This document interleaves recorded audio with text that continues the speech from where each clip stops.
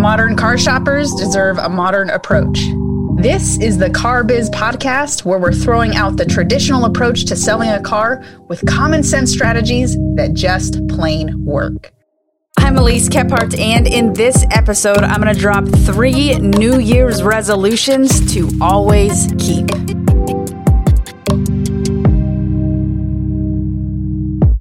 And just like that, we are in 2022, and these New Year's resolutions are popping up, and it's been a hot minute since I had New Year's resolutions. I'm pretty sure, like, rewinding the tape, maybe 3, 4 or so years ago, from January of that year to, I guess, when I'm recording this, I guess I'll put it at 2019.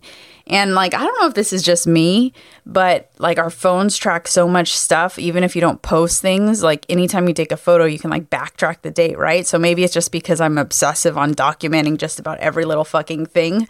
But I literally can, like, go to my phone and, like, rewind the tape and figure out exactly what I was doing, exactly what I was sort of thinking beginning of 2019. And I remember this year because, like, this year, right about now, I was like, yeah, I'm prepping up for more big fucking things, like big announcements, big things. And this year, that year, I should say, of 2019, I would travel for 6 months straight on the road. I was home for like 23 days, missing like the core part of my daughter's lives, like their hours and their minutes. I would file for divorce. I would move out into a 3,000 square foot house, lease a BMW X5 that was like so fancy because it was like the M package. Had to get like endless impulse Jordans and Nikes every like 4.32 days.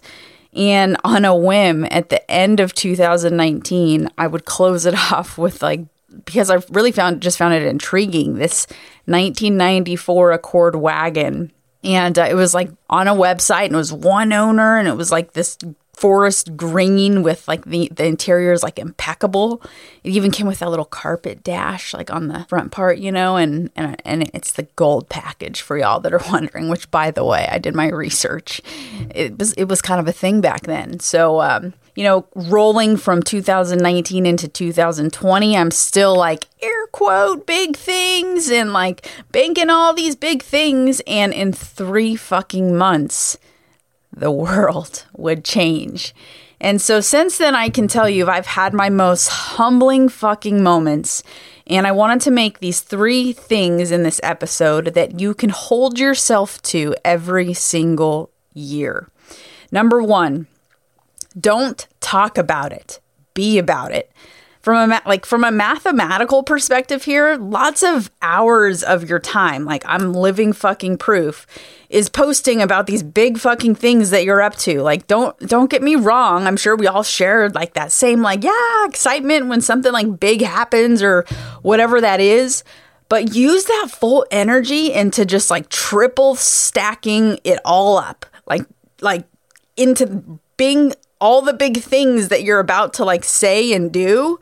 Like the time that you spend talking or commenting on worthless shit, really, put toward an actionable plan for you and only for you. And it's to fucking get shit done. Number 2, this has been so difficult for me because I like to hold on to things, right? But end non-mutual relationships. And this goes for anyone in your life. Ask yourself if they fill my cup and do I fill theirs? Are they growing me or are they holding me back? And don't get it twisted when I say holding me back and growth, okay? Growth it's not how much money someone banks or what fucking car they're driving. I'm talking about pulling you up when you fucking need it most to keep going, to have your back, about always pulling you up when you fucking need it the most.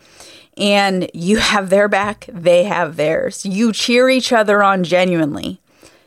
Anybody else, anyone else, fucking walk away. Even if it's just silently. And you don't need to explain that shit because you have no time or no room. That energy, it simply goes into things that matter. And number 3, working towards things that matter.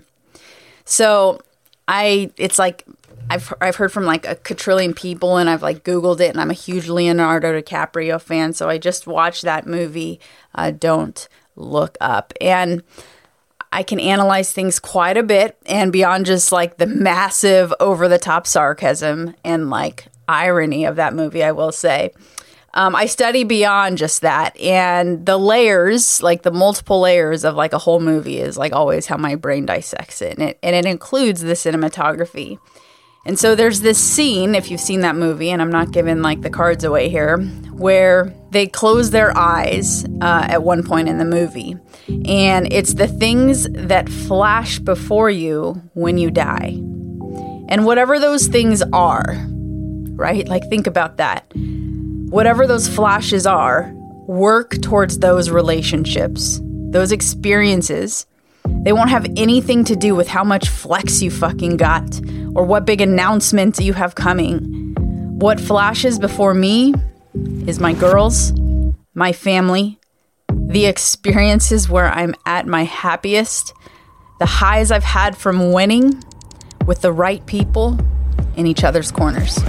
I'm out.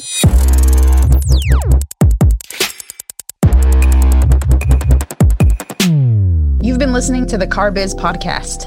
I'm Elise Kephart. If you received value from this episode, I'd love an honest rating and review wherever you get your podcasts. Also, so you don't leave empty-handed, visit elisekephart.com/checklist where you can get immediate free access to my ridiculous, no bullshit, appointments every time that actually show the fuck up checklist cards.